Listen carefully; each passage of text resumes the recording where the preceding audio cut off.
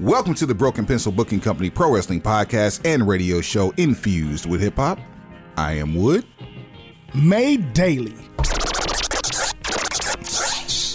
with organic, farm to table, localized, neuralized, sterilized, Scotch guarded for 2020 repellent, available online, shipped via Amazon, not available on Sundays, but now available on thebeastradio.com.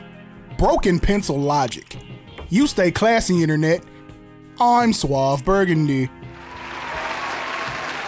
We're back in more familiar settings.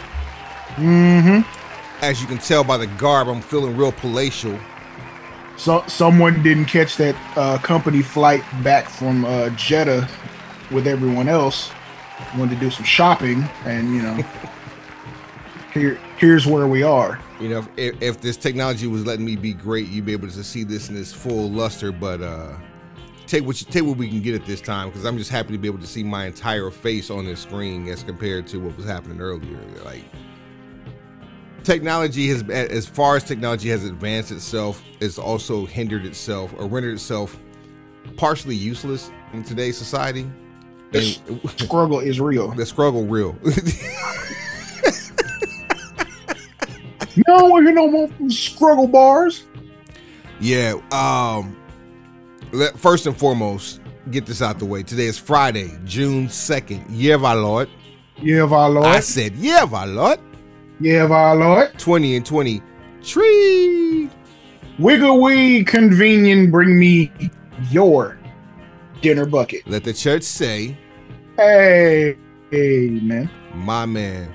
It doesn't seem like it's been this long since we've done an episode, but it really has been, and we got loaded content for you, because Gang Green does that for you. You're welcome. Well, I mean, we gave the people a fantastic pregame show for the pay-per-views. Absolutely. It was like, come on, man. It's like, it feels like content overload.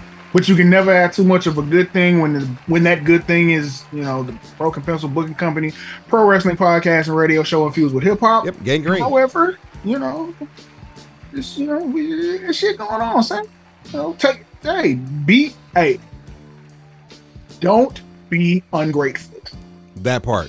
And I can't say we missed it. There was an oversight that NXT even had a premium live event at the exact same time that AEW Double or Nothing was happening. But Suave and I have taken a knee on NXT. There's a couple of people that we care about that we watch. We'll talk about one of them today. And they wrestled. They'll be on Monday and Friday soon enough. They actually wrestled against each other again. So, I'm not going back. Like, once you cross me in that way, I'm not going back. I'm sorry, I'm just not. We will talk about the passing of the late great superstar Billy Graham. We'll drop a 10-bell salute, so that we'll end the show with that as we talk about that.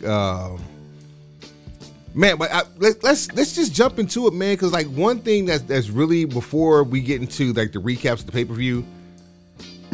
We've talked about him in reverence. We've talked about him in a negative light. We've talked about him in some socially irresponsible lights in the last few years that we've done this show. But what are y'all? Check episode 9. Classic. 8. You keep doing that. It's episode 8. This chair slides back and the person in it stands up. All that. Check them both. Check them all out. They're in the archives. Check them all out, but he's talking about episode 8. Randy Orton. It's the jet lag talking. Randy Orton. Cowboy Bob Orton Jr., a.k.a. Ace Orton. Junior. Decided to have an interview, which he alluded to. Well, actually, he didn't allude to. He actually, I'm paraphrasing, said that doctors have told Randy Orton not to wrestle anymore. Now, financially, considering that it's the only place he's ever wrestled, WWE, and I'm not including LVW because that was a farm system for WWE at the time, and the fact that he is he's the only active wrestler not named Brock Lesnar from that and Shelton Benjamin. Can't forget about Shelton Benjamin. And Cena wrestled this year, so you might well just say they all active. Well, all four of them then. And yeah, but he's the stalwarts of that class. Batista, he's not. Orton is by far the most consistent in terms of being available up until he got injured last year. And we haven't seen him since. And apparently it's possible we may never see him in the ring again. But if we do, great. Because he's closest to the Cena Flair record than anybody else that's able to actually take it. Brock is close. But that's pretty much about it. Brock and Orton are pretty much the closest too, because they're the only ones that are really they're the only ones in double digits that are active still, correct? Not counting Cena. Oh. Ask this question again because you were frozen as fuck. So were you. Technology, boy. Orton and Brock are the only two that are active that are in double digits in terms of world title reigns. Not named Cena. I had to check on Batista. I don't remember how many times he's not active though. He's active enough. No, he's retired. He has gone on record as being retired. Like no more wrestling for Batista. Okay. Who's the last person you heard that from that actually did it? Okay, Suave. Would you buy a ticket to see Batista wrestle for a belt? We've bought tickets for worse. We ain't talking about that. Yes, we are. We talking about being active. We've bought tickets for worse shit. We have bought tickets to see less accomplished performers try to do more shit. So if Batista wanted to wrestle for a belt, or if he wanted to wrestle for a ham sandwich, I don't give a damn. You're not telling me nothing I don't want to hear. If Batista gonna show up, cool. I know the sneaker game gonna be on point. You know what? Absolute factuals. Why is we discriminating on pimping? Like, what happened? Did you not see Guardians of the Galaxy 3? I have not. That's on the agenda for the weekend. And that's the problem right there. You're not invested. Don't do that. I am invested. I'm going this weekend. No, you're not invested. That's the problem. Have you gone? Have you seen? Yes, I have. Okay. I have. While we're on that. Let's see, because AEW has a lot of. Actually, you know what? Before we go to AEW, let's talk about WWE's weekend. Let's talk about how many times has Batista been world heavyweight? That's right. Be the slow guy in the classroom. Motherfucker can't tell me how fast driving my car.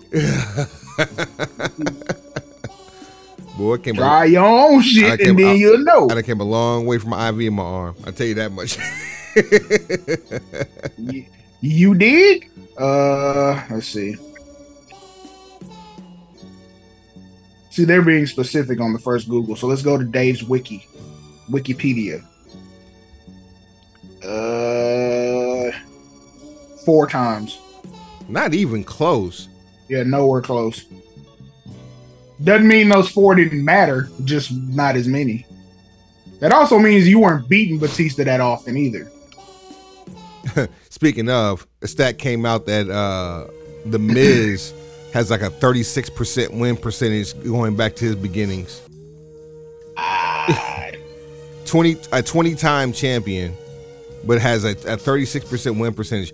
Truth be told, I would be surprised if Rock's was higher than that. Rock was known for taking L's. We're not in the territory era, but WWE's presentation has not changed much over the last 30, 35, 40 years. It's a babyface territory in quotes, where send the fans home happy, the babyface is going over. This is so if you were a part of the rock and wrestling era, anything after January 23rd, 1984. For those of you who don't know what that date means, that's the date Good Try Terry became world champion. by beating the Iron Sheik. Cheeky baby. So, yeah, because he spits on Hulk Hogan. But ever since then, and ever since Vincent Kennedy McMahon Jr. has been in charge, it's been a send them home happy situation. You don't have a lot of long stretches where there's a heel champion unless you're in the process of building the next big baby face. Like, okay, play this game. Think about all the champions since Hogan in '84. Which you don't even have to think about as many because Hogan had a 4-year title run. So that should take you clean to the end where that's 88. That's Randy Savage. Hogan gets it back from Savage. So that's a heel with a 1-year run to give it back to the babyface. Mm-hmm. And then keep going through title reigns that matter. Or I'm not going to flex again and do all the WrestleMania main events, but you get the point. Like you don't have... There's not long stretches with heel champions unless that heel is setting up to put over the next big baby face because we're about what? Sending the fans home happy. Absolutely. So there's that.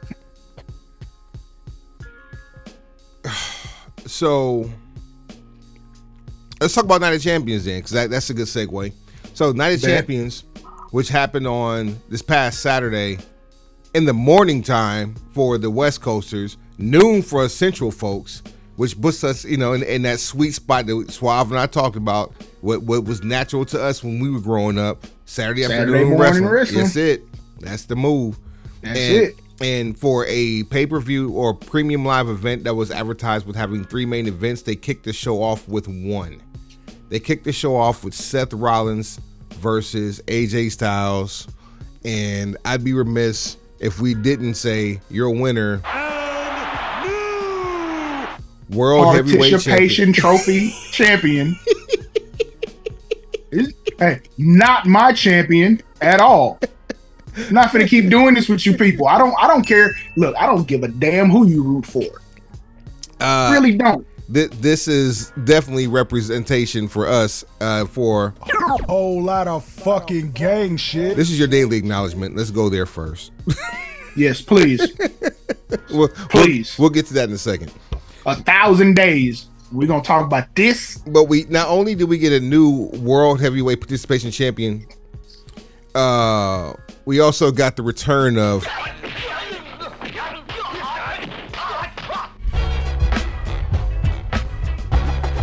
for almost 3 years we retired this. Almost 3 years. Now you could sense it on social media when I'm starting to get that itch. Like, oh, I've been playing it cool a little too long. It's time for me to act out. Kung Fu Panda has returned in the form of waxing poetic about AJ Styles, waxing poetic about Roman Reigns, and then trying to put over this participation trophy as an actual viable championship. It's an ego stroke. You gotta do something to feel better about the accomplishment that's not. Just tell me when to cut loose. Go ahead. Give them everything you want to give them, because we gonna clear the table today. And go. So, John Cena shoots slugs at The Rock by leaving and going to Hollywood. Rock comes back, puts him over. What does Cena eventually do? Let me see. He went to Hollywood, didn't he? Whole lot of Hollywood. And didn't he not just go to Hollywood and join The Rock? You got sloppy seconds off his plate. And look, I love John Cena as a person. Like, we've all had that conversation about how great of a person he is. That's the major character flaw on his whole resume, is that hating shit he did on a man who had been long gone. Like, bro, you'd have been mid-card Mike had Rock stayed and continued over the 7 years that he was gone. And Cena's last 2 WrestleManias have been black eyes on his career. Go ahead. But he eventually made the trek off to Hollywood. So then Seth following suit, because there's a third example of this. But Seth is doing the same thing with Roman now, because Roman's other example. How?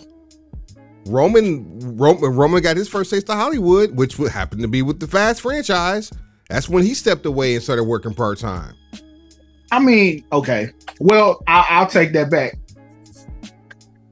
Mainly because Roman did like his first foray into movies was like a supporting cast member type thing. Right. Wasn't a world champion when this happened. Absolutely not. And it also wasn't in a starring role for the stuff that he did. And was not on a part-time schedule at the time. We're talking, see, Roman's case is so unique because we're talking about an individual who beat cancer not once, but twice. And we're still in a post-pandemic society where maybe the number of cases is not as high as it might have been at one time. Oh, but it's still prevalent. Go ahead. But it's still outside. So you telling me that, oh, we need a champion, like, what? But again, fine, if people want to use that as whatever, because Roman has used that same conversation before about Brock Lesnar, and that was scripted and fed language about we need a full-time champion. It was true when he was saying it about Brock. It's true when Seth is saying it about Roman. Name somebody better to carry the ball. But now we're in a situation where Seth is shooting these same slugs at Roman about part-timer, gonna go to Hollywood, doesn't want to be here. Like he's not missing any dates. He's earned less of them. So when you go to the table to negotiate, you want more pay and more time with your family. There is not one person watching this show, regardless of race, creed, color, or sexual orientation, who does not want that for their life.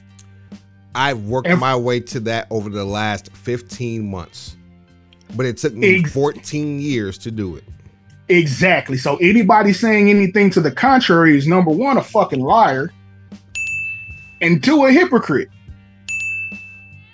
Seth got children, and at some point his family life is going to be more important than what goes on in that ring. And I want to see if somebody's actually going to be bold enough to hold his feet to the fire to the same conversation. Because if we really going to keep it G about this, him saying that we finally have a champion that's going to be here every week, well, what the fuck is Walter? Boy. And what is he? And he has the hardest belt to carry in the business. But because business is at such a high level, and you have people that are griping online, because I'm about done with the United States fan base, right? Like y'all, remember, you know how McMahon starts tugging at his ear when he's all fucked up? Y'all finna give me a nervous twitch like that. Like I'm gonna just start tugging in my ears. Like they cheered this Easter speech that Seth gave on Monday Night Raw. But the truth of the matter is, do you know why this match went on first? I don't. Because Seth is in a Marvel movie. Oh, he had to get back to film. He had to come back here to film. So now, we get a world champion, but we just don't get a world champion who stays to the end and performs in the main event. Which is that's normally some power trip shit Brock Lesnar will pull. Go first, go back home, and be damn near to the house before the Premium Live event ends. Brock Lesnar is an outlier for all of this shit. Because like we've said many times, who gonna whoop him and tell him not to? You tell me you gonna spaz on him and you gonna handle him and make him do what you want him to do? Fine. By all means. Have at it. I seriously doubt you can do that with Roman. Seriously. But I've seen evidence you can't do that with Brock. Speaking of Brock, I'm gonna say this, and we'll leave this whole shit alone. The internet wrestling community en masse has been taking Cody Rhodes to task for passing out at the hands of a Kimura lock. Because you don't know grappling. Shut the fuck up and take a Kimura lock from Brock Lesnar. Start there. Come back and we can have a discussion about the rest of it after you do that. I'm done with it. Next match. I guess the next big thing to talk about really would be the Uce gang and KOzania. Now, not for nothing, our real champion in the main event. Not for nothing. I was I was nervous as shit the minute that was announced that Sami Zayn is going to Saudi Arabia. If you don't know why, do your Googles. I'm not going to talk about it on here. This ain't the place. But him showing up at the presser, him showing up to the adulation of the Saudi Arabian crowd and speaking in Arabic, I listen, I can't do anything, but God bless him. God bless him. He deserved all of that, and the fact that he felt safe, I'm glad he was the entire time, because we've heard and seen war stories from trips to Saudi, and he wasn't involved in those trips, and this could have been one of those, and it wasn't, and we're all thankful for that. That said, your tribal chief and head of the table did not take a pin. Solo took a pin, but the chief ate not one but two super kicks from the human highlight film, Jimmy Uso. Yeah, and you know why? Because this is cinema. Man, it's fucking cinema. Jay has been eating shit from Roman for 4 years. 1 year while Jimmy was out, and Jimmy protected Jay in that incident. And here Jimmy is like doing everything that he feels that Jay should have done.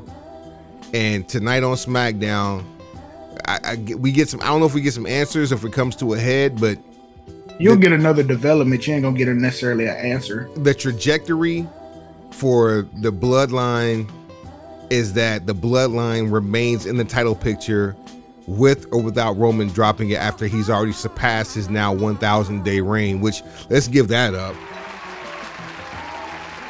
He had 1,000 days on the day he had a tag team match for the title, for the tag team titles. That is. Tag team match. Shout out. Player. Yeah. And but overall, a good Saturday afternoon show. I'm glad it wasn't a pay-per-view, but a premium live event for a Saturday afternoon here in the States.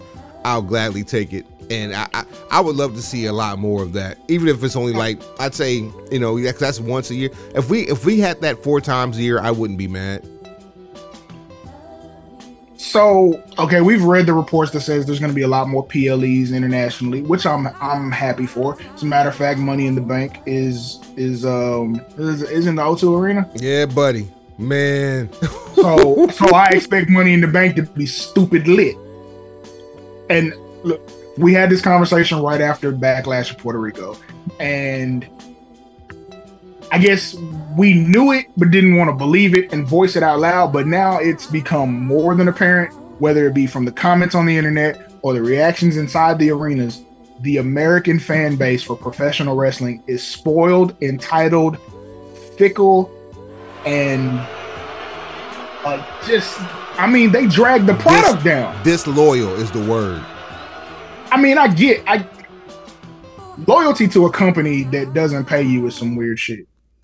Tribalism is tribalism, but loyalty to a wrestling company that doesn't pay you, weird. But here's the deal: if you're investing money and time into something, especially to that magnitude, and you're not getting what you feel that you deserve, you have the right to voice your opinion. But to do it in mass, to have a group think about a situation, like you may walk into a situation feeling one way, walk out feeling a different way, but then if that way doesn't align with the person next to you, and all of a sudden it does align with the person next to you, the person behind you, and the person in front of you, you're part of the problem, not part of the solution. It's the lack of objectivity. You are not able to look at things individually and grade them as such. It's always if they do it, it's okay. Or finesse 2 times. It's cool when they do it. It's a problem when I do it. Fuck them. And that's exactly how I feel. I feel like finesse 2 times about this whole situation. Look, you can like a brand more, but to approach discussions about professional wrestling. Hold on. Not just discussions. Every discussion.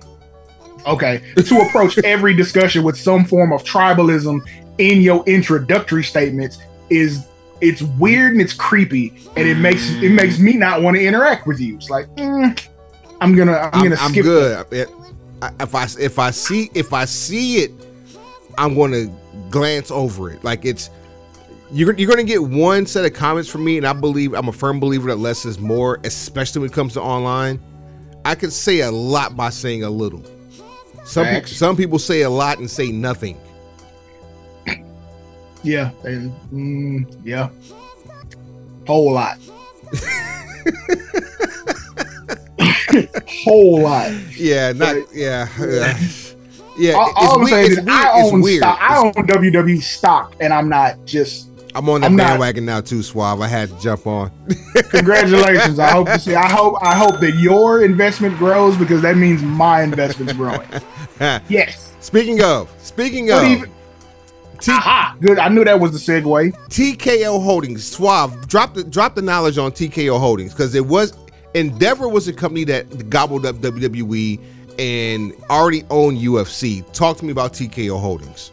So the super conglomerate for this union of Endeavor and UFC and WWE will now be a publicly traded company underneath the tag TKO Holdings, which means more money. So when this hits the market, look, we are not financial advisors. Price just went up. We're not telling you what to do with your money. We're not saying that this is a sure thing. All I'm saying is it might be a good idea to take a look at it.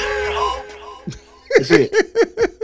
I mean, if you own WWE stock before the sale to Endeavor, you've already seen an increase. So why would you think that it's going to be any different?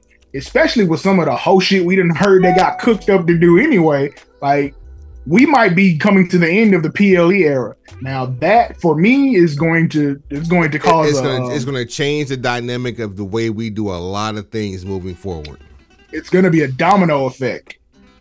Oh, not just for WWE, but for WWE fans, for AEW, even Impact to a degree. Now, look, I just spent a couple of seconds getting on the American fan base. All right, so let's keep this real. The WWE product is not on a level to where you're going to pay 50, 60, 75 bucks every month because they have a show every month. They are not producing at that clip, even with how good the Bloodline saga and storyline is. They are not on that level to charge that much money every month.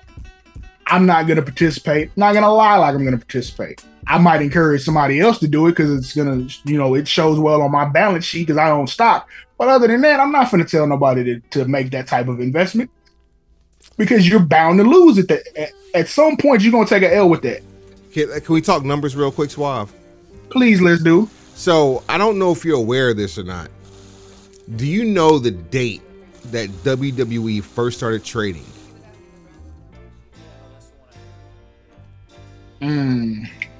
It's 2002. I used to have his dates, not the actual date, but used to have at least a month in my mind. It's not 2002, by the way. When they started trading, it's not 2002? No, not trading publicly. Oh, I'll take that back. I was thinking about when they dropped the F and became WWE. That's it. There you go. Trading is somewhere around the time SmackDown debuted or something crazy. Nah. This was way after that. Well, fuck it. Give me the date then. In 2 days, it would be 10 years exactly. June 4th, 2013. Do you remember the stock price? I know it was low. $9.81. You could have got a share of WWE for less than the monthly cost of the original network. Do you know what the closing price was as of Thursday, June 1st? Year of our Lord. Year of our Lord. I said year of our Lord. Year of our Lord. Hey, they went public in '99, But they didn't start trading until 2013. World Wrestling Federation Entertainment Inc. launched an initial public offering as a publicly traded company, trading on the New York Stock Exchange (NYSE) with the issuance of stock then valued at $172.5 million. October 19th, 1999. That can't be right. Siri and Google say the same thing. 1990. That doesn't even sound. No way that sounds. No. Which that almost corresponds with the beginning of SmackDown. I know I wasn't tripping. No, something's not right about that, because it coincided more so with the fact of the launch of the WWE Network. You remember that? I do remember the launch of the network, but what I'm saying to you right now is Google what I just Googled that. No, I'll come back to that. At any rate, the ending stock price yesterday, $99.63. Mm-hmm. That is over 1,100% ROI. Mm-hmm. For something that I would dare say the mass majority of the American public shun. Not just don't appreciate, they shun professional wrestling. Not bad for a pro wrestling company. It's not. Look, everything that's not going on in front of a camera is profiting. It's paying dividends. So that's why I say what I say. We say what we say about potentially getting in bed with the stock money, because it's. Look, I have the the numbers right in front of me to know I've gained 35% on my investment. Hard numbers right in front of my face. 35% increase. You do with that what you will. And I didn't buy mine in 99. I didn't even buy mine in 2013.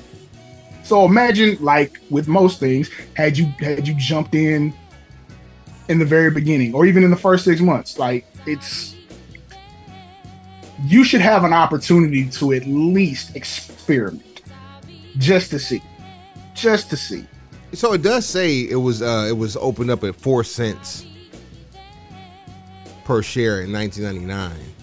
Oh, that was and that was as WWF. Something happened in 2013 though. I don't have to do some more Googles on that, but something specific happened in 2013 as it relates to them trading publicly, which modified how their business was being done on the New York Stock Exchange. Because that's when all the numbers and people cashing out to get extra gains and things of that nature was happening. But that's a whole other episode. But I just brought it up just to say, not counting the 4 cent introductory offer, going back to June 1st, 2013, we're talking about an over 1,100% increase in stock price. You want to make your money? I mean, these ain't tips. Made $250,000 in the pen of a stock tip. Yeah, I'm not sure what they did in 2013. It was something significant that happened in 2013 that caused that number to start going up. I know the original subscriber numbers for the network had an effect on the stock price. Now that was in February of 2014. Because the network launched right. I think Elimination Chamber was the first PLE on the network.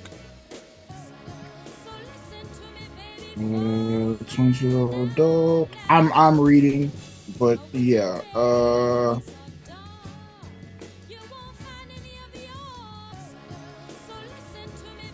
I'm not seeing anything significant for 2013 yet, but that doesn't mean it doesn't exist. All right. Let's jump indie real quick and come back into AEW. One major piece of indie news. That was funny as shit for so many reasons. Jump indie, then jump back into AEW. Where are you jumping? Very interesting piece as we as we bring you more of a whole lot of fucking gang shit. Jacob Fatu, House of Glory World Heavyweight Champion, loses his title to Matt Cardona last weekend. And we didn't know what to expect when this match happened. But seeing that Jacob Fatu, who was a mainstay there at HOG with that championship, losing that belt. Being there, and Mama there, Peter. And around September, as I think was the last time he renewed his MLW contract. I don't know how much time he has left on that contract, but Suave, are you thinking what I'm thinking? Or am I being a little bit too anxious? I would err on the side of caution and say that you might be being a little too anxious, only because MLW and WWE are not on the best terms right now. Man. However, one could be led to believe that Jacob Fatu could be used as a negotiating piece that could get everybody on equal footing again. Let us get Jacob out of this deal that he's in. We'll smooth some things over on the back end for your whole streaming hopes and aspirations, and then we'll try to put this whole disagreement / lawsuit to bed without anybody hemorrhaging any money. Namely you, because we got it. Wiggle, we convene, yada, yada, yada, yada, yada. Yeah, bring me your motherfucking dinner bucket. Like, I'll wait you out, homeboy. I feel does not matter. Like Dave Chappelle right now. I'm rich, bitch! Straight like that. So, I mean, it's not... Stranger things have happened. I'll say that. Stranger things have happened. I'm 100% not against Jacob Fatu being in WWE. I think it's far overdue. I think I won't say he's being wasted. I will say that people are missing out on a grandiose opportunity. He's a generational talent. He is far different from any presentation of Fatu we are seeing on TV right now, Solo Sikoa included. I just don't want it to be in 10 years from now, we're having the conversation about what if Jacob Fatu had gotten that opportunity. That's what I don't want. I don't really want that for anybody who's good enough to really, make that move. He's already representing. He's already representing Bloodline on MLW television. See, so I mean, there's symmetry and synergy. So if the two sides were to come together, let's say, we're gonna buy out his contract at double freight. Yeah, you know what I'm saying? We're going to buy this contract at double freight. So we're going to say you got him signed for, fictitiously, because I don't know any of his numbers. Let's say it's $250K over 5. Okay. Or, I don't know, say it can't be paying him $250 a year. But, look, again, for the sake of conversation, $250K over 5. We'll give you $500,000 to let him lose right now. And we'll buy footage rights on your library of him so that we can use it to promote. Now, his deal, according to ESPN, is set to expire at the end of 2025. And this is about right. This is a quote from him, April of 2021. Quote, "What I can say is MLW has been great. Obviously, I'm still here with them. Myself, Tom Lawler, Alex Hammerstone are going to be here. We're going to be here, and we're going to expect a lot of great things to happen. MLW's family, there's been nothing but love out here. The rumors are here and there, but at the end of the day, I did what's best for me and my kids." Facts. At the time of the signing of the contract, nobody knew about Corona was going to hit, but I'm excited for MLW and what a lot of us have plans. This is just a restart, and we had the opportunity of seeing MLW pre-pandemic in a foolish arena in suburban Dallas, Texas. Essentially, it was a tin can in the middle of the summer. Never again in life will we walk into a venue unprepared like we walked into that venue unprepared. The show was amazing, but the heat was ignorant. And we saw a world-class show outside in 117-degree heat, and it wasn't as bad as this tin can we were in. Bam. We were not ready. There was no preparation for how unready we were. Matter of fact, I know of two people who could corroborate this story, maybe three. MVP, Iceman King Parsons, Chavo Guerrero. Scott Oh, and Steiner. there's four. Scott Scott Steiner. Justin Roberts. Yes. Fuego del Sol. Fuego del Sol for sure. That's where we came up with Dive Fuego Dive. Was at that show because he jumped from the stage to the ropes, springboard, and then hit something ridiculous in the middle of the ring. He was probably 30 pounds lighter than what he is right now. And again, it was 117 degrees outside. We're not exaggerating. That was not a heat index. That was the temperature. No, that's real life. Like wood starts to warp at that heat temperature. The tin can, I couldn't. I love my beverages. I couldn't enjoy them. The tin can, Davey Boy Smith Jr., MJF, yes, Richard Holiday. Shouts out to Richard Holiday on his redemption tour. You know what I'm saying? He out here. Ring the bell for that man one time. Richard Holiday, Mance Warner, Ace Austin.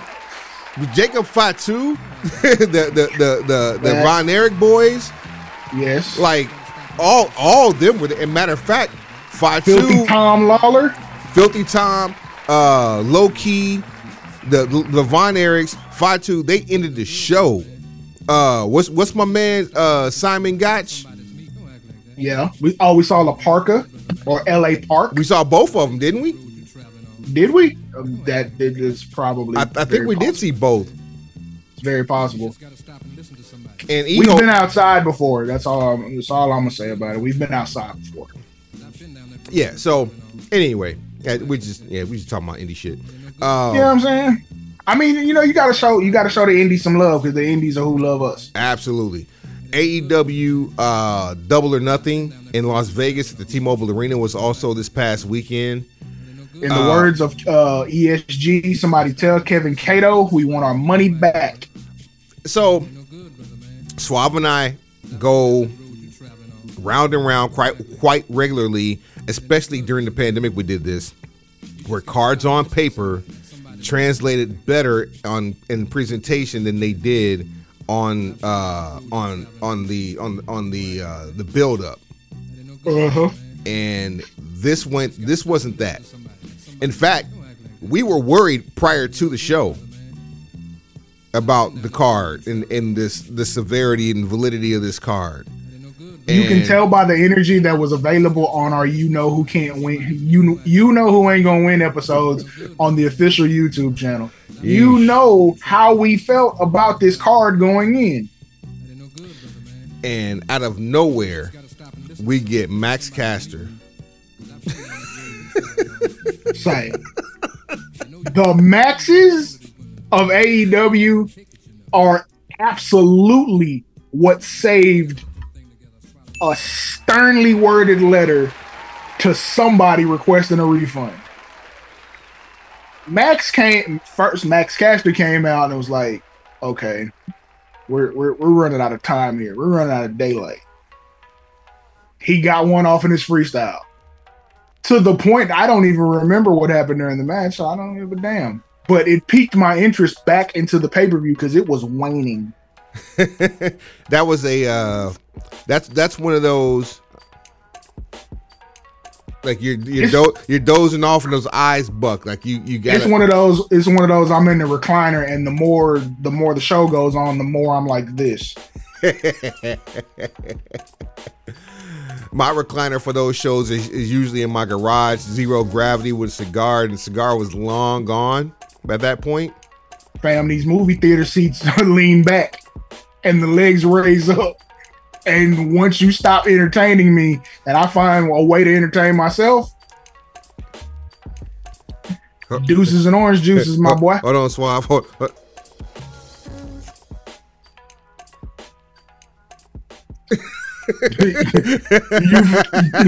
Do you feel me?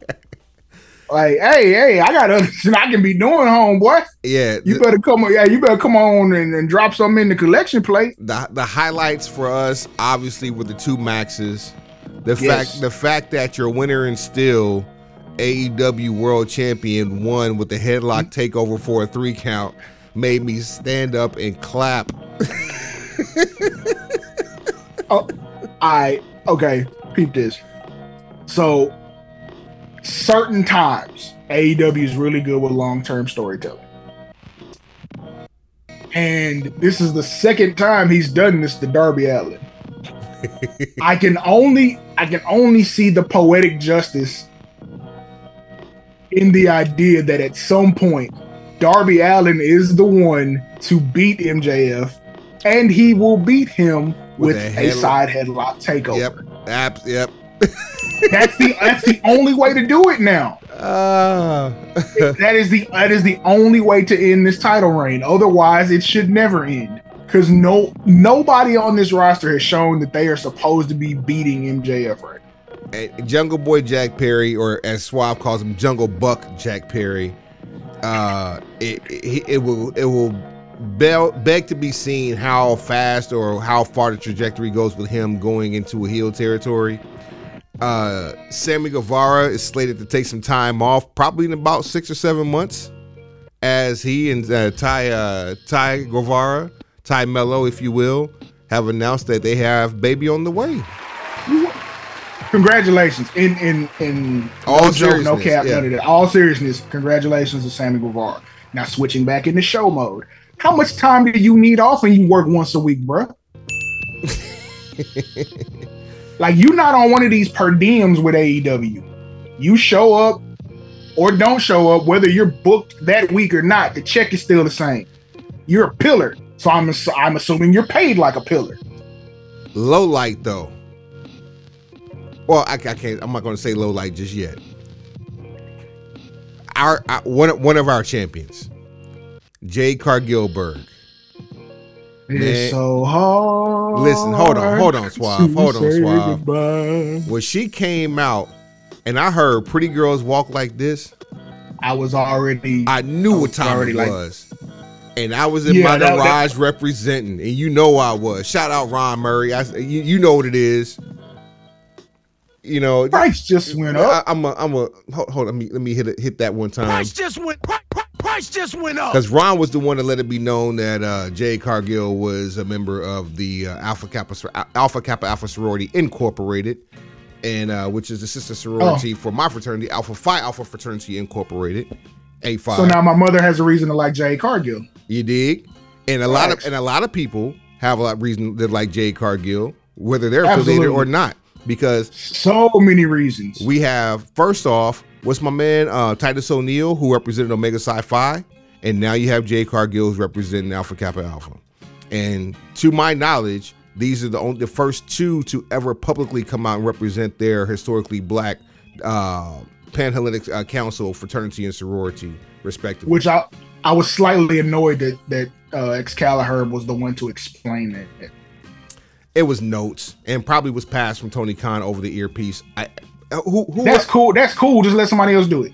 Sit this one out, fam. I'm gonna tell you who would have been perfect to describe that. Had they just given him the stick for that particular match, Stokely Hathaway. Oh well, then there's that. Well, that would have been your first move into turning Stokely face, like because he would have done it justice. Well, him and Paul White did the pregame justice too. They tried their best to kind of mimic some like the idea of that panel kind of mimics some WWE shit, especially with Renee at the helm. Well, but of course it does. But their energy is way different. Way different. There's legitimacy across the board on that panel. I made the comment in a thread like, "Who is this Draymond Green looking over here with Renee?" And boy, like, oh. and I was moving around, so I didn't actually get to focus on the pregame show to really weigh in one way or the other. That was just a random thought, and I looked. I was like, okay, I know him, I know her. Who that? Guy? Yeah. Who that? And I've seen him before, but like, who that and why? That's how a lot of people feel about Peter Rosenberg. But anyway, move on to something else. move. You're not finna get me to commit. No, I'm not gonna do that. Not on this show. Not right now. Taya Valkyrie takes the L. Jade Cargill-Berg gets 60-0. Holds the belt for over 500 days, only to lose it in a impromptu match. They pulled out the WrestleMania 9 finish in Vegas. They pulled out the WrestleMania 38 finish as well. Not 30. I'm sorry, SummerSlam. They pulled out the SummerSlam return with Becky Lynch when they defeated. Oh yeah. I didn't like it when they did it to Bianca. Becky and Bianca. Yep. I don't like it when they did it with Chris Statlander and Jade. Yep. How do you know Chris Statlander a month from now doesn't suffer another injury? Knock on wood, hope that she doesn't. But guess who's been here? We like to talk about champions coming to work, right? That's what we all want, right? Talk about it. Who's the champion that's never missed work? Since her very first match, it's been Jade Cargill. So at what point do we put flowers on a title reign from a champion who ain't taking no days off? Every time she's booked to appear, she's there. And I love the fact that she's herself on social media, but I hate the fact that now people are seeing her as a face when she's always been herself. And it's not necessarily like she's trying to be hated. She's being herself. It's the same thing with MJF. Like, he's so good at what he's doing that people like it and they're entertained by it. Jade is so good at being her that people like it and they're entertained by it. And eventually it shifts from, oh, I'm offended by this because it's too much, to, oh my God, this is great because somebody's actually being different. The elephant in the room is this. How soon before she actually gets to sniff the big title? So here, this is me. Remember from You Know Who Ain't Gonna Win. Here's the thing. On You Know Who Ain't Gonna Win, we had the conversation of saying, just like we said with Britt Baker when they took the title off her, you can do it. I don't mind you beating them. Of course, I wanted to see 175-0 for my own selfish reasons.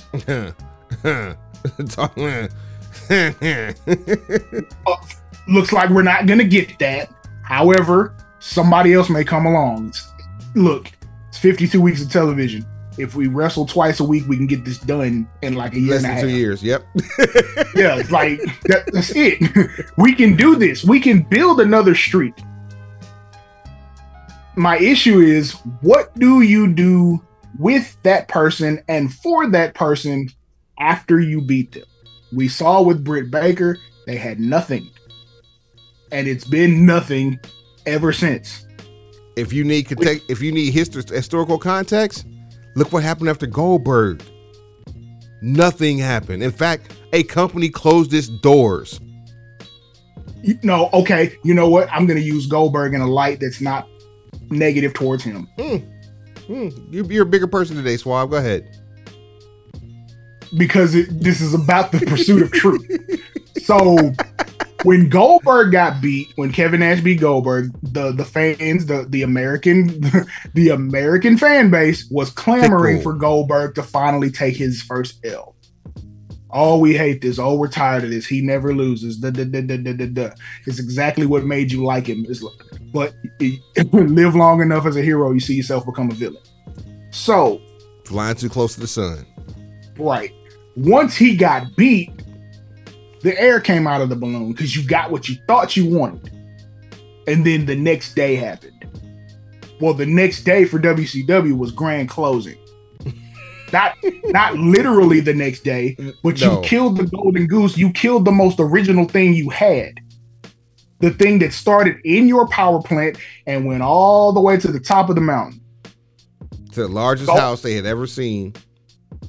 Goldberg was your franchise. Look, Sting, especially because he carried the ball through such a dark time The in darkest WCW. time in their history. He earned the nickname The Franchise. With all due respect to Shane Douglas, Sting was the franchise of WCW for the time that he's the guy. As far as a homegrown, from the ground up talent, Bill Goldberg is WCW Supermax. He is the guy who is worthy of the Supermax contract because you built him from scratch. You took him fresh out of the NFL or whatever else he was doing at the time. He trained at the power plant, nowhere else. He wrestled for WCW, Nobody nowhere else. else. You had never seen him in wrestling trunks before you saw him on WCW television. So that's my positive spin on Bill Goldberg. But after you beat him, you didn't have anything for him. And then he just floundered and floundered. You made him just another guy. Then he did his own stupid shit and punched through a limo window and almost severed his fucking arm and then rolling downhill. You literally killed the career of Bret Hart with a kick. No, I don't want to get into all the negative shit. My bad. Then we'd be here another 3 hours. But Willie G. I say that about Bill Goldberg, and I'm referencing him in his proper given name, to say this about Jade Cargill Berg.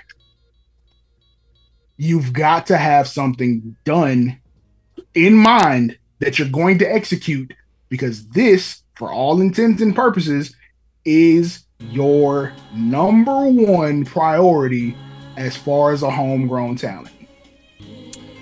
You have never seen Jade Cargill wrestle anywhere else. I don't care if it's an indie, anything on YouTube. She is as much AEW as anybody. So you could almost make the argument that she's a pillar. But here's I do have an idea. She wasn't there from the beginning, but I hear your argument. It's a valid argument. Right. So here's my idea for Jay. Now, side editor's note, I never wanted Stokely Hathaway separated from Jade Cargill. I don't know why they did it, but they need to fix that immediately. Smart Mark Sterling just ain't it. It ain't. It only suits the fact that Jade has a dominant personality and she treats him like an underling, so it works in that respect. But as far as on-screen charisma, I think it would be much better with Stokely, because Stokely can hang verbally with whatever she's gonna say. However, check this out. Everything I just said about Jade Cargill, and she's homegrown. What is the whole storyline with the Outcast versus AEW? That the Outcasts feel that the AEW talent have been held at a higher standard than those coming from the outside world, if you will, specifically from WWE, because all the Outcasts came from WWE.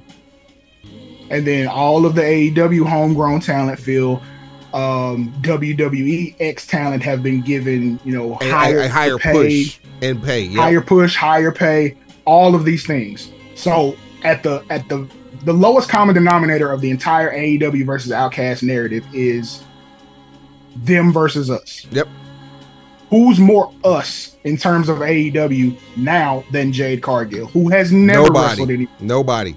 She's literally she's the AEW equivalent of Bill Goldberg, which is why we called her Jade Cargill Berg to begin with. So you get Toni Storm to go outside and cut one of her promos with the Outcast in the ring about AEW talent, and nobody homegrown from AEW can hang with us in the ring on the mic.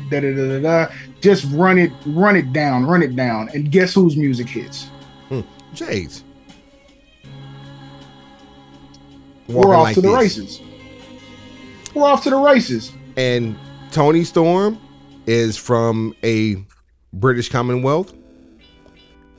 Jade Cargill, homegrown talent. You've already got 60,000 seats sold for All In 2, or All In 2.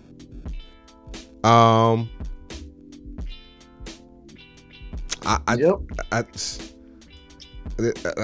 think the proper place for that, put it in Wembley. Put it in Wembley. We've got to get another version of that because that seems like really that's really unsettling. But yes, for the most part, that's why I like it. No, veto. But yeah, like you immediately turn Jade face by having her, put the shield of AEW on her back on her Superwoman cape, and then now AEW fans have a reason to cheer for her, and you don't even have to crown her in Wembley because now it's not a foregone conclusion that she's going to win because she doesn't have the undefeated record going on, and you can find a way to kind of cheat her out of a title win to stretch it out a little bit, and then at your marquee event, go ahead and crown her. Let's get to this money. It's sad that how underwhelming this event was for us as fans and as journalists for this fine sport, that we just spent that much time talking about the future of Jade Cargill post losing versus the rest of the card. Somebody needs to talk about it, because if it doesn't get discussed here, I'm not totally confident that it will get discussed there. And there you go. I'm not going to talk about anything else, including especially the exploding shoe. That's here's what you can talk about, because we had sort of a bet going. How long was the match? That's what you can do. Which one? Look, you talking about that match? Yes, exploding shoe match. Hold, please. Thank you very much. Doing the Googles right now. You are tuned into the Broken Pencil Company Pro Wrestling Podcast and radio show infused with hip hop. This message is for station identification. You're probably watching this on YouTube. It's funny. At Broken Pencil BC. Why are you doing that? It's funny because we actually had a couple of bets during the actual show about how long matches were, like the Adam Cole Chris Jericho match. Yeah, I missed that. I went back to watch it, and I wish I'd have just missed it. Bro, I was 10 minutes short. How long was the match? I said the match was going to be 37 minutes. Now, from the time the bell rang to the time the start to finish was 27 minutes on that match. The only match longer than that one was the 4-way for the championship, and that was only 50 seconds longer. It should. Okay. Did anything happen in the Anarchy in the Arena match? Did anything happen in that match that made it so it absolutely had to go on last? The turning of Konosuke Takeshita. I don't give a fuck. I don't give a fuck. I mean, not to for it to be the ending. Like, that's not the ending. But Suave, haven't I been turning him for the last 2 years? We both been not 2 years, but we had conversation. It's been over a year. It's been definitely over a year. But yeah, right. Since he's showed up on TV, I was like, since the BCC showed up on TV and then he showed up on TV, we've both said he has the body language of a heel, specifically one who's methodical in his approach because of his size as a Japanese competitor. He is a larger than normal Japanese competitor. He's 6'3", over 240 pounds. He's Shinsuke with less bumps taken and more body mass. Pause. And will probably get bigger because he's so young. Pause. Okay, cool. Still doesn't mean that has to close the show. Okay, Adam Cole returning is a situation where Adam Cole debuting and Bryan Danielson debuting. That's something, you should probably close the show with this because you can't top it. Nothing about Anarchy in the Arena or the turn of anybody made it to where, oh my God, this had to go last. The World Heavyweight Championship has always been held in prestige up and above everything else.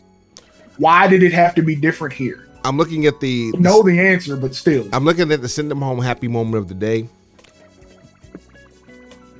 The only one that comes to mind that could possibly have closed the show, and there's no way I would have put it there, is FTR over Jeff Jarrett and Jay Lethal. I'm not asking for any other match on that card to close the show other than MJF versus the other three. Because the world champion is the focal point. Always. That entrance was borderline legendary. He is the world heavyweight champion, and because of the way you have presented the world heavyweight championship, that match should have gone on last. Specifically for that match, the way the championship was presented for that match, because you went out of your way, you went around the block into the corner store and then walked back to bring us all 4 people in that match when you didn't have to. Right. So showcase to me the future of AEW. Because, okay, conversely, look at the other match that did close the show. How many people involved in that match have 10 years of ring time left? Believe it or not, all but 2 of them. Okay. This will be a good discussion point. Go ahead. I don't think Danielson has 10 years left. I don't think Castagnoli has 10 years left. I think everybody else in that match, including Moxley, has a minimum 10 years left. The way Moxley bleeds, there's no way he has 10 years left. Staff is going to catch him before anything. You the hell you say? I'm sorry, was Sabu at this pay-per-view or not? Was Sabu at this pay-per-view? Because that looked like the Sheik. That's not the Sabu I grew up with. And with all due respect to the Sabu I grew up with and the Sabu that was there Sunday. Keep it one thigh out. And then with Kenny Omega being a jigsaw puzzle of spinal pieces, he ain't got 10 years left at the way he wrestles. He said it himself. So with the clock is ticking on any of the clock is ticking on the relevancy of any of the Young Bucks, whether you want to believe it or not. We're not going to get 10 more years of this. We will never not be on the same page about them. Okay, so that's Danielson. That's you say Castagnoli. I think he could actually pull off 10 more years just because of the physical shape he's in. I think that his feats of strength is what hinders him. Doing what? I think that's what shortens his career. Like all the unnecessary feats of strength. Like for you to be a world champion, you're still doing your shtick from 10 years ago. The hits. Now if you're playing the hits, do it on people who weigh less than you, so that way it doesn't feel like it's a workout. He's working in the perfect company for that to be a reality. Absolutely, yeah. But you can't always control who you're in the ring with. I would have said Castagnoli can get 10 more years out of this, but because of his age, he may not want to put 10 more in here. So, okay, that's Danielson. You say Castagnoli. I say yes to Moxley just because of the style he wrestles. Kenny Omega's probably not going to put in another 10 years with the match quality he likes to have as an individual performer. Is there 10 more years of tread on the Young Bucks? We say no. Not at the rate that they're going now. Wheeler hasn't even been in for 10 years. So Wheeler Yuta is the only one who's got 10 more years on. So barring some ridiculous catastrophic freak accident injury, everybody in the World Heavyweight Championship match got 10 more years. Now Darby and Sammy are always going to try me on that. but everybody in that match has 10 more years to put on a resume. Meanwhile, Max has earmarked his trajectory for the bidding war of 2024 in spades with this match. I don't understand. Why are we undercutting our world champion?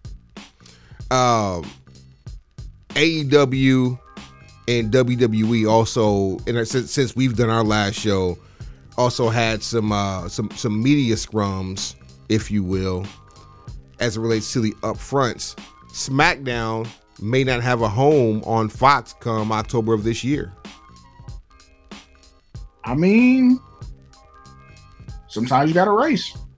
And AEW, The rumor, and I throw that in air quotes, was that the announcement for the big announcement for Upfronts was going to be that AEW was going to take their pay-per-views to what's now known as Max, formerly HBO Max.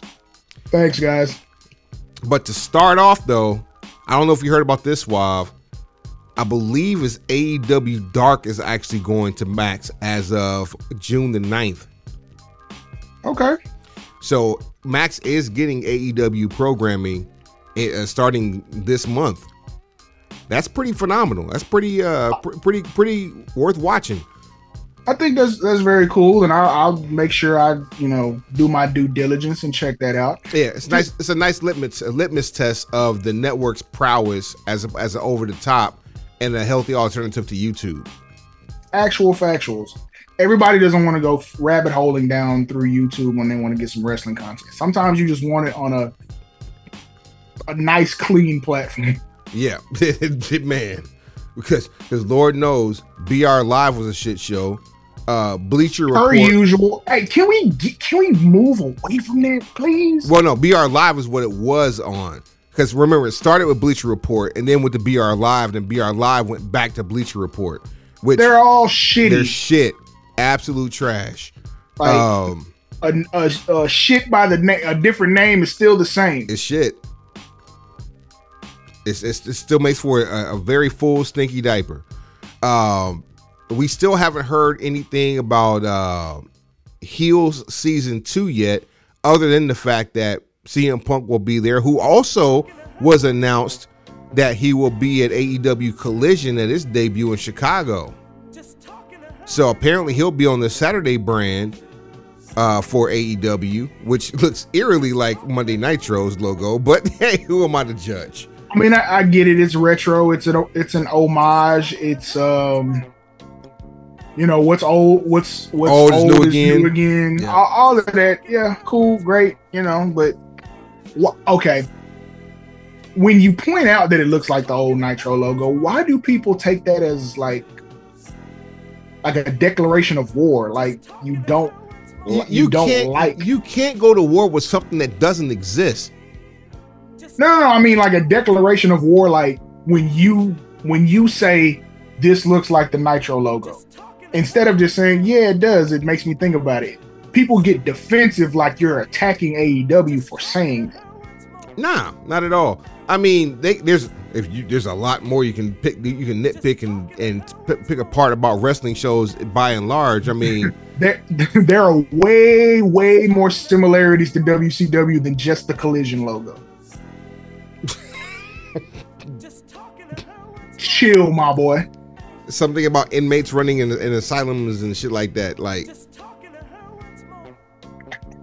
I digress. Shot through the heart.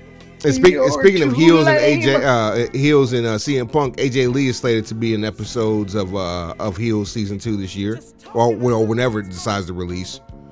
I bet you CM Punk won't get fired for doing the show. If he needs to leave at any point to go film anything for Heels, I guarantee you he will get a call back when he's done filming. Chavo wasn't so lucky. That part. AEW Fight Forever finally has a release date. Wednesday, June 28th, 8 a.m. I'm gonna play this game. I am. I'm gonna play it. I want to, and if I don't, it's because of what I saw today.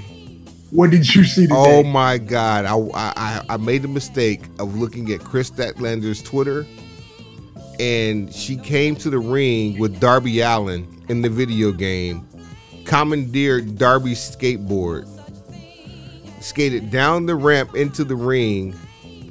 The skateboard was still outside the ring. She jumped into the ring, did a trick on the skateboard in the ring, jumped out the ring onto the skateboard, and back up the ramp. And then the treatment of and I guess this had to be a flub or like an early or beta, the flub of Eddie Kingston's appearance in AEW Fight Forever. It was. So there's new photos out that show him looking more like himself. More like Eddie Kingston. Yeah, the clip that was making the rounds, and I think Eddie Kingston might have actually sent it out himself. Dude looked like King Hippo from Mike Tyson's Punch Out, but on N64 graphics. It was all bad. Now, speaking of declarations and historic context, THQ Nordic, which also THQ was the people that did all the WCW video games, WCW versus the NWO, WCW versus the World, all the cool N64 and PlayStation WCW games. THQ did those games. So the fact that they're back on tap to do video games, they did it right back then. Next gen graphics, they can only get better, especially with this game taking 2 years. I don't have high expectations for this game, but they do know where they went wrong at, and I think the next one's going to be even better if they can continue to make yearly content for video game heads. Because even TNA only did one video game, and that game was fire to me. Me and my son played that game for hours on end. ECW had one video game, and I played the hell out of it. That was on Acclaim. Yep, Acclaim did that one. Factual.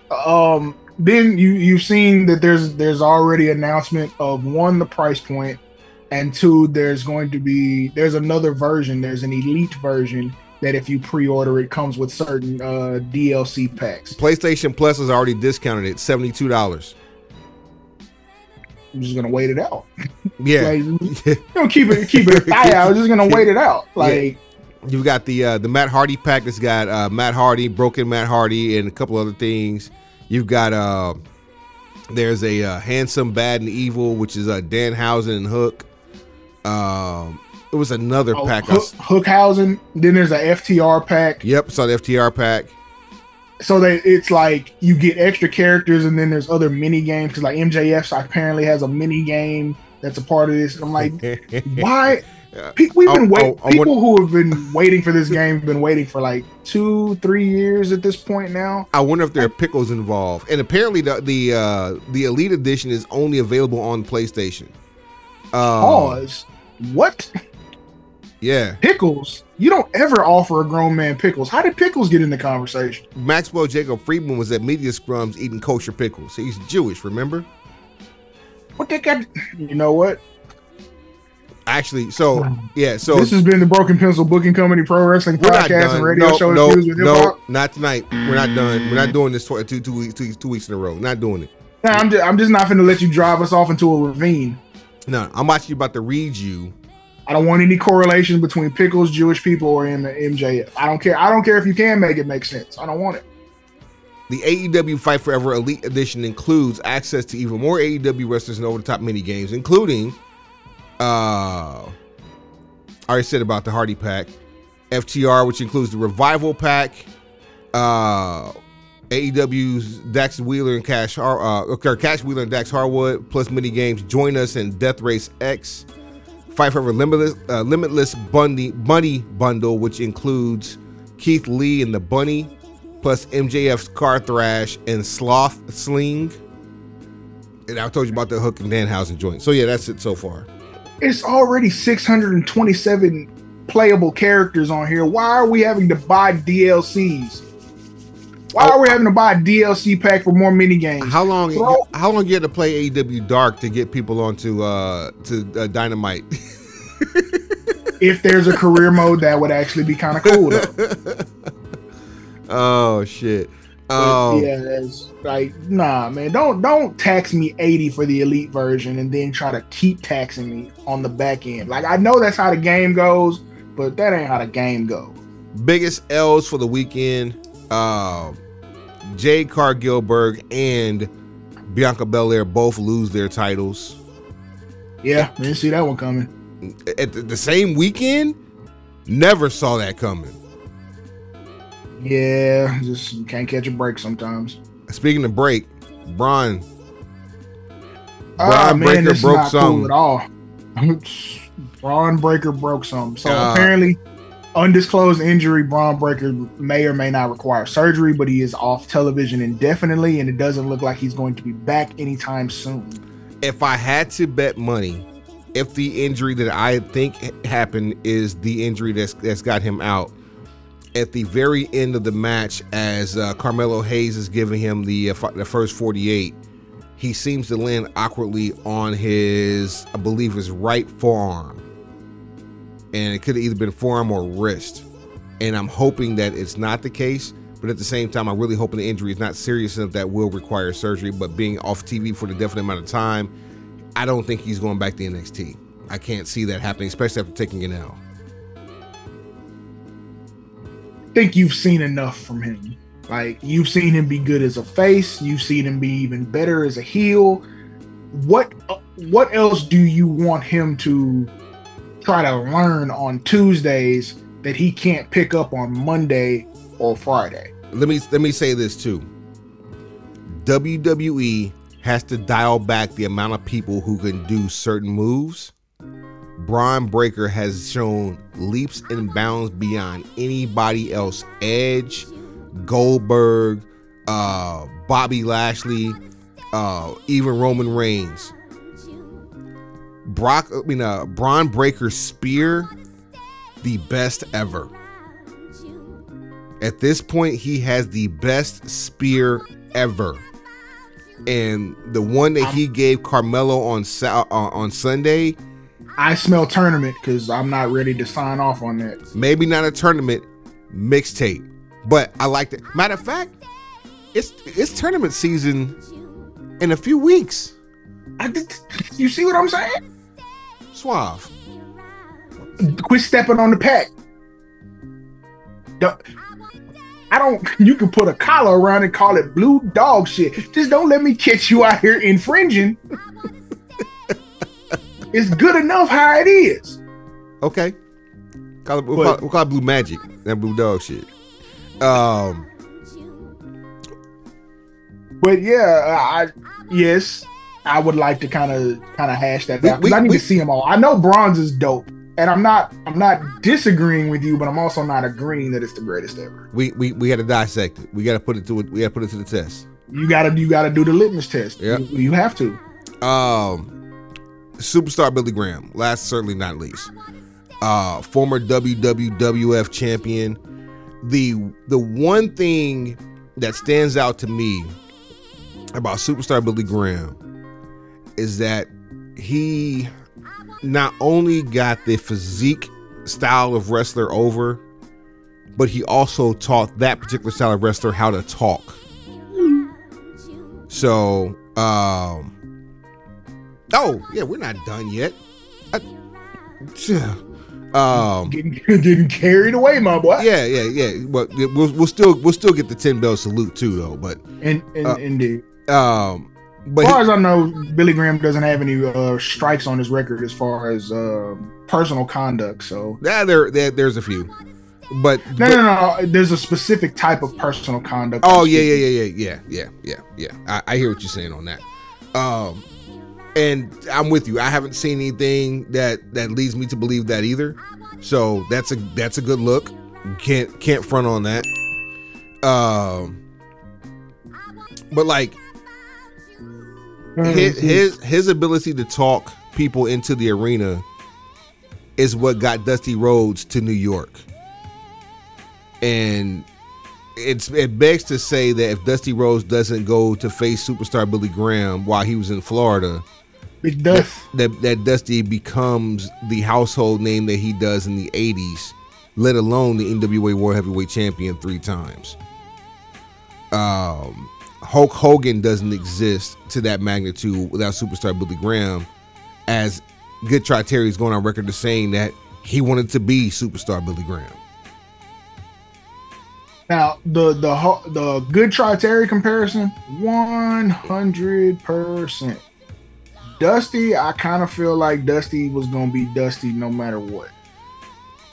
Dusty's promo game has always been sick, but I think the household name happened because in a pre-cable era, he was able to venture off to the largest game in town.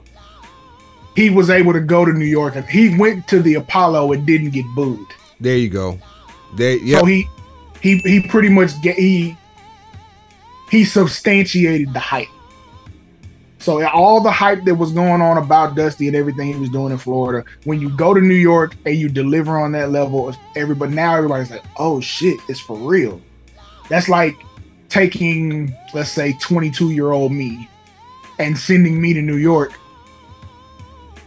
whether it be a studio session or just a cypher with a bunch of veterans, and I go off. Okay, so now all the shit you've been hearing and all the different scuttlebutt, it's materialized into something. This ain't just localized bar scene. This shit goes live in living color when the lights are really on. Right, like he went to the Rucker and showed out. Yep. He made Earl Menego say, "Oh shit." He left the Rucker and then got a private hoop game with some NBA stars and was clowning. And then even more so, Superstar Billy Graham came back in the '80s as a second Karate Man. Yeah, man, and he was a second too. Like he was, he still had the talk. He had a different look about him naturally because he's older, lost his hair, but the whole man of the hour, the man with the power, too sweet to be sour. How many people imitated? Who said that first? That's a good question. I can't tell you who said it first, but I can tell you he was probably the one that made it most popular. But Dusty made it his too. I'm just saying, because that phrase got passed around like a doobie at the Cannabis Cup. I just want to know who's responsible for saying it first, because I've heard a bunch of people say it after the fact. Like a joint at a Cypress Hill concert. Facts. At a Snoop Dogg show. Like, because I've heard Hogan said it in Rocky 3. That's the one he's in, Rocky 3? Yeah, with Thunder Lips. Yeah, so Thunder Lips used those exact words. Then we've heard, Superstar Billy Graham's done it, Dusty Rhodes has done it. But we already know that Good Tri Terry got it from him to begin with. We know. So Good Tri Terry is not first generation infected. No, he's not the outbreak. We're trying to find the outbreak monkey with this. Who said it first? Made it a hot line or made it a hot song? Who made it a hot line? That's something. That might be like some old. We're going to do some investigative reporting, and hopefully next week we have an answer. That might be some old Gorgeous George or if we remember the look. Nature Boy Buddy Rogers type shit. No shit. Gorgeous George does sound like a really good answer. Dark Side of the Ring season 4. Man, how did we forget this one? The first episode aired this week with Chris Candido, Tammy Lynn Sitch, which we've had more than enough conversation about Tammy Lynn Sitch over the past couple years, and even vowed to not speak about her anymore. Dare to be surprised, here we are talking about her again. This was a damn good episode. I wish they would have spent more time on the career of Chris Candido, because he was obviously a special talent, and the tragedy that led to his untimely, and I mean untimely, death. Oh man, I did not realize that all of this takes place in such a small window. It's a very, very small window. Because the footage they show of him and Tammy in Puerto Rico, he's 31. Mm-hmm. That is like after all of the national television and pay-per-view exposure of WWF and ECW. So he did all of that. But right before then he went to Puerto Rico and got loaded. And then came to Impact.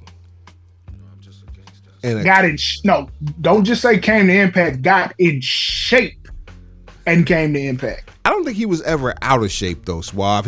Shit, you go watch that again and see what is happening in Puerto Rico.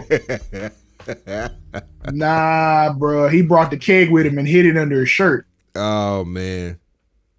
It was, hey, look, it was a different time. And that's why I was like, when they said 31, I was like, the fuck?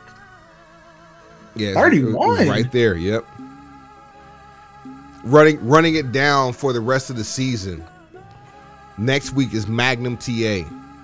Oh, this one gonna be good. Which I really hope they show a lot of the Mid-South stuff, because man, this gonna be good. I know it is. I know it. This is one I've been asking for since the first season. The Graham family, Mike and Eddie. Which, I know this is gonna be lit. I know it. Doink the Clown, which I'm sure there's probably going to be more emphasis on Maniac Matt Bourne. I hope they don't just do it on the Doink the Clown gimmick and actually do it on Maniac Matt Bourne, because there are gems in Texas with Maniac Matt Bourne. Seeing that he was the best incarnation and the one most favorably looked upon, I would say it's going to be a whole lot about Matt Bourne. Good. I hope so. Junkyard Dog. Just stupid lit. I know that episode going to be turned too.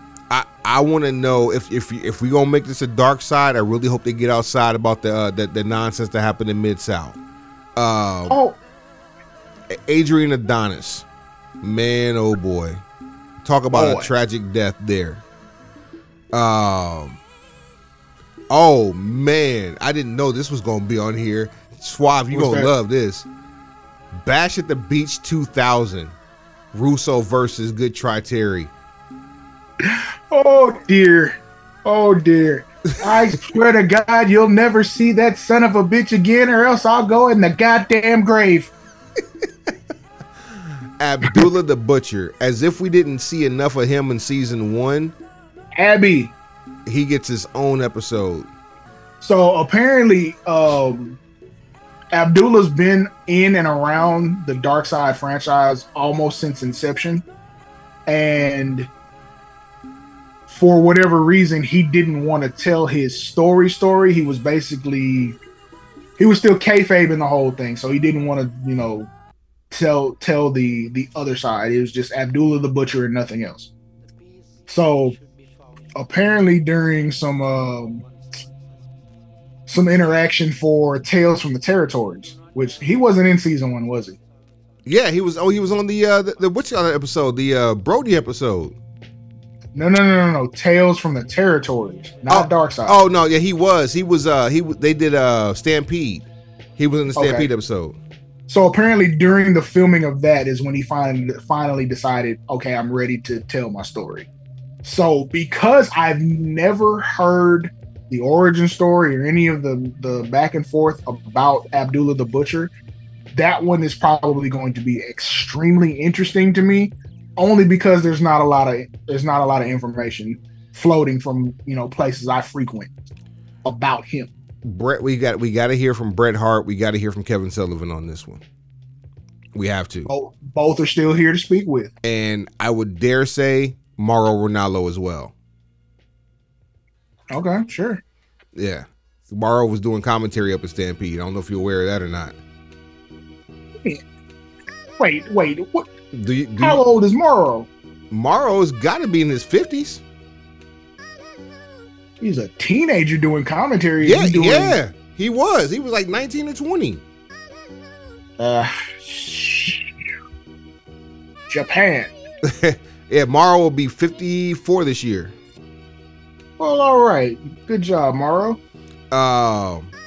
Here's another one near and dear to you. For me too, for a couple of different reasons, but more so for you because of your wheelhouse. Bam Bam Bigelow. Factuals. These are all the wrestlers that captivated me as a young wrestling watcher. Like Abdullah the Butcher was appointment television. Dead ass. Like look, whatever he came to be or whatever I ended up thinking after watching Dark Side or any of that other shit, irrelevant. As a kid, Abdullah the Butcher was appointment television because somebody was getting stabbed with a fork and he had them damn boots that curled at the toe. Let me tell you who scared me. Abdullah the Butcher, Kevin Sullivan, and Maniac Mark Lewin. Let's see, who else was I always had this. If the missing link was on television, leave me alone. If the missing link was on television, I don't want you speaking to me until it's over.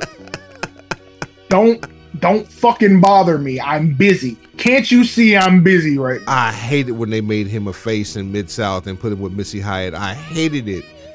Leave him. This man got green face paint on and leave him in Texas with the General or with Gary Hart, one or the other. Take your pick and let him hold the top of his hair. That little point that's right. Bam Bam with his flaming jumpsuit and hitting a cartwheel out of nowhere. Like, leave me alone. Stop talking to me. Bam Bam, early on, he had a different name. He was in Texas in World Class. He was Crusher Yurkoff. That sounds like the punchline to a joke we tell on this show. Just so you know, my cousin used to watch. I told you, about my time going to visit my grandmother in near Memphis and watching Memphis TV on spring break in the summertime. And he was gotta hit the trigger for that for Memphis. Oh, my bad. We don't deal. There you go. We don't deal, yeah, ho. We don't deal, yeah, ho. We don't deal. We don't deal.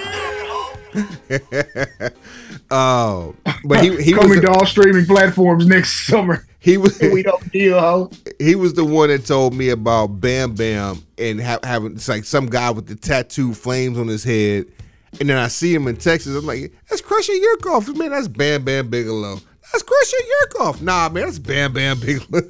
I don't know that dude by any other name other than Bam Bam Bigelow or Scott Bigelow because of the movie credits. Now that tells me something because you from Texas and don't know about Crusher Yurkoff. Now, granted, you was probably just learning how to walk around that time, but still.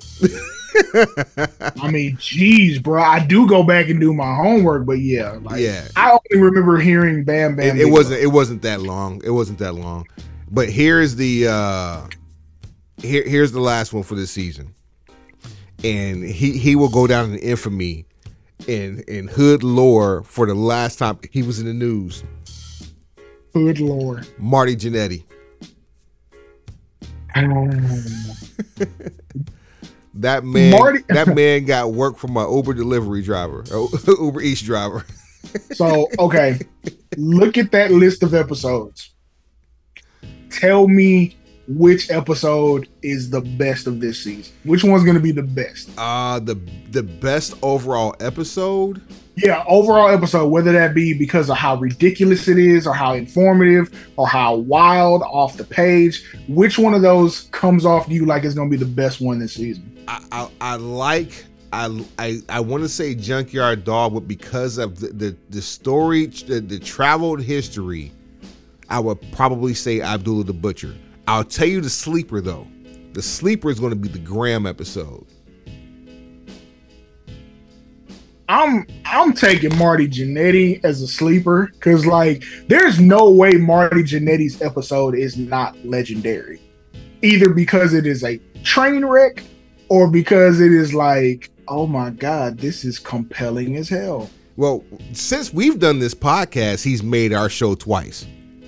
Once for the admission of a murder that he retracted and rescinded. Right. And the second time for getting the work from the Uber Eats driver. How do you get to rescind a confession to a murder?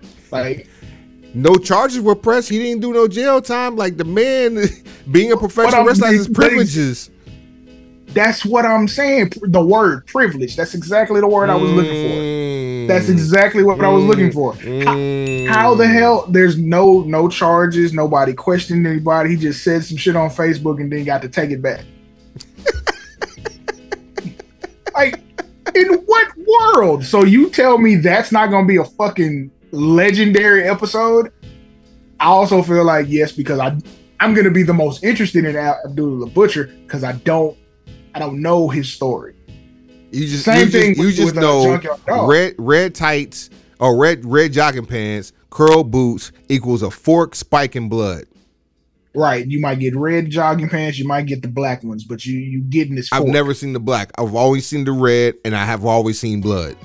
So you've never seen him with the red pants, those black pants, red sash, kind of almost akin to what Sabu would wear in ECW. Nah, but, I've only that I remember. I only remember the red. I don't remember the black at all. Just me. See, different life. See, different life. See, I had seen him do it. When they used to show syndicated shows, World Class, and then I would see it. I want to say early '90s in WCW when he did the whole the Dungeon of Doom. No, not Dungeon of Doom. He did actually come back for 95 for that, so good on you for that. Hit the bell for yourself. Okay, all right. I'm talking about 91, like for Chamber of Horrors. So Halloween Havoc 1991 with the infamous Chamber of Horrors and the cage. I want to say, is that when the cage caught on fire? Muda was in there. No, I think there might have been another. That was a stopgap for me. But yes, okay. So in that case, when you get a chance, go watch Halloween Havoc 1991. It's the first match.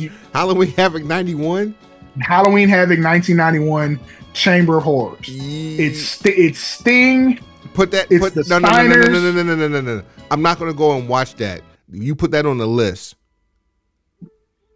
You know they're gonna flag the fuck out of us if we do that for what you talking about. I'll do it, but you know that episode's gonna last about 20 minutes before it gets pulled down. For educational purposes, I think we can use the content. Because I'm learning here. You know what I'm saying? Say less, my boy. Speaking of learning, hold on, Swab. There's a reason I wore this color shirt today. Let me talk my talk real quick. Yeah, you got out your ceremonial garb. Yeah, that's the reason I wore this color shirt. We hadn't had a chance to talk about this, but we're gonna talk about it now. Bingo, Bluey. Bun. You tried it, didn't you? I'm talking about the bun, the bun beater. He tried it.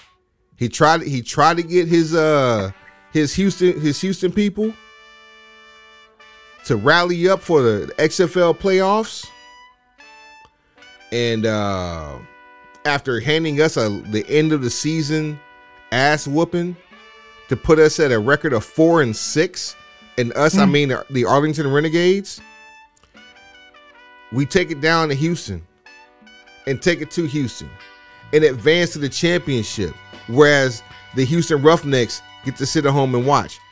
Now, the last time Suave and I got a chance to actually grace the XFL game was right before the pandemic shut everything down, and it was the Dallas Renegades at the time versus the Houston Roughnecks, in which we were handed the L. Bun always talks this shit to us. We talking it right back to Bun. So we take it to San Antonio for the inaugural XFL championship game against the DC Defenders. The best team in the XFL got their asses drove to the dirt by the Arlington Renegades. Your winners, your first XFL football world champions, the Arlington Renegades. Bruh, you see the blue. I don't have anything to say. Shout out to Louis P. Louis P is the first quarterback in the city to bring a championship home since 1997. Troy. Since Troy. Shouts out to Bob Stoops. Stoops got him one. He didn't melt down. It's funny how of all the songs to end that the whole diatribe, it was that last one. Shouts out Jake One for the beat too.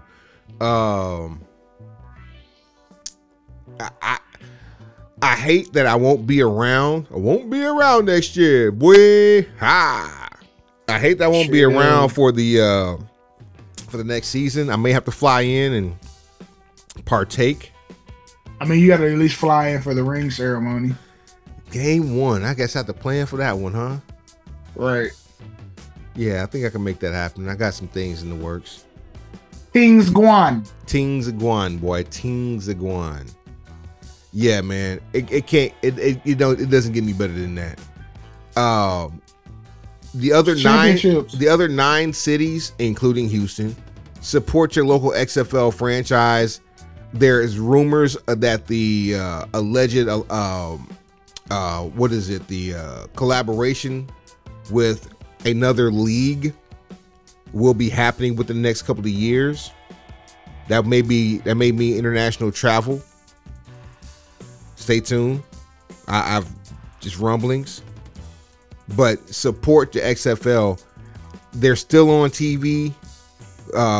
The USFL, you support them too. If you're a real football fan, don't look at it as semi-pro. These boys get paid to play. They get paid more to win. They have something to fight for. The level of competition. Think of high school football with adult energy. Think about the game we went to, Suave. We met people who were friends for the game. I don't know if we'd hang out with them anywhere else but the game. But that's true. Sports is a lot like music. It unifies people that normally may not function in the same atmosphere, environment. And yeah, the rules are a little different. If the game is close at the end, stick around to the very last play. It's worth it. I'm not going to oversell it, but definitely support it though. We got to get to a situation where we got to correct this energy that is living rent free on the internet of attempting to look down on people doing better than you. Talk. Like, critical analysis is one thing. Critiquing something that you paid for, totally within your right. To attempt to assassinate the character of someone who is doing nothing other than acting upon their God-given gifts, and just for whatever reason, because you happen to be bitter and or disgruntled or just, quite frankly, I ain't shit person. Don't look for a reason to not support. Find out what that person is supporting and support them for supporting. There's people that shoot unnecessary slugs at the WNBA anytime anything about money comes up. People who you'll insult an ex-NFL player or NFL player who you feel like has lost a step and tell them, well, you can't play for an NFL team anymore. You might as well go to the XFL. First of all, that's not how it works. That's absolutely not how it works. Number two, shut the entire fuck up. Because it's weird energy. It's like, it's creepy. AJ McCarron's a good example. He knew he had no chance of letting his son watch him play football in the NFL. He goes to the XFL and becomes a star. Why? Because he can play and his son can see him do what he loved to do for 4 years in college. Everybody has their different reasons, and like everybody has a different season where they're supposed to go through what they go through. So yes, the NFL is the worldwide leader, but the same way like we watch and analyze wrestling, WWE is the worldwide leader. That does not mean that you can't be great in AEW. It doesn't mean you can't be great in Impact. It doesn't mean you can't be great on the independents at a HOG or MLW or Ring of Honor before it was acquired by Tony Khan, or any of the other independent promotions that we frequent. And that you mentioned that too. That also doesn't mean that those entities that you mentioned that you're not aware, that the other masters aren't aware of, doesn't mean that those entities aren't great. Because some of them damn sure are. Hell, we watched two organizations rise and fall during the pandemic that had local television and could have gone national just because of the talent that they had. So it's just it's the weird energy that goes on online, like just the slander of people doing better than you, and that's your sole reason for attempting to slander them. Like I hope that ages out like real quick, because it's rough. Like if you don't get it, educate yourself. Knowledge is priceless, literally priceless, and most of it's free. That part. You're always looking for a handout. With your ugly asses. Take your dinner bucket to Google, you bastard. Show at brokenpencilbc.com, brokenpencilbc@gmail.com. It's at brokenpencilbc on all things social, at brokenpencilbc on what? Everything. Like, share, subscribe. All that. Tell a friend, download, hit us on all the social medias. This is a YouTube joint. We also are on all of your streaming platforms for the podcast. You got plenty of ways to pick your poison. And if you know somebody who likes this type of shit, send them our way. We'll gladly appreciate them and make them a pencil pusher. We'll jump them into the gang. They won't leave with bruises. Suave, take them to the house. Pencil pushers. Heads up. Pencils down. And as promised, let me do this the proper way. Your 10-bell salute for superstar Billy Graham.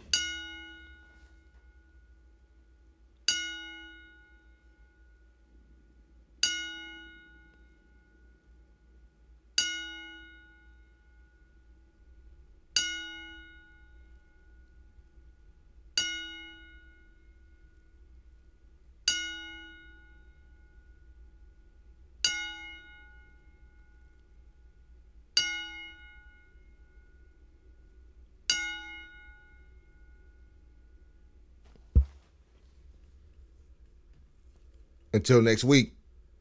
Recording stopped. Word.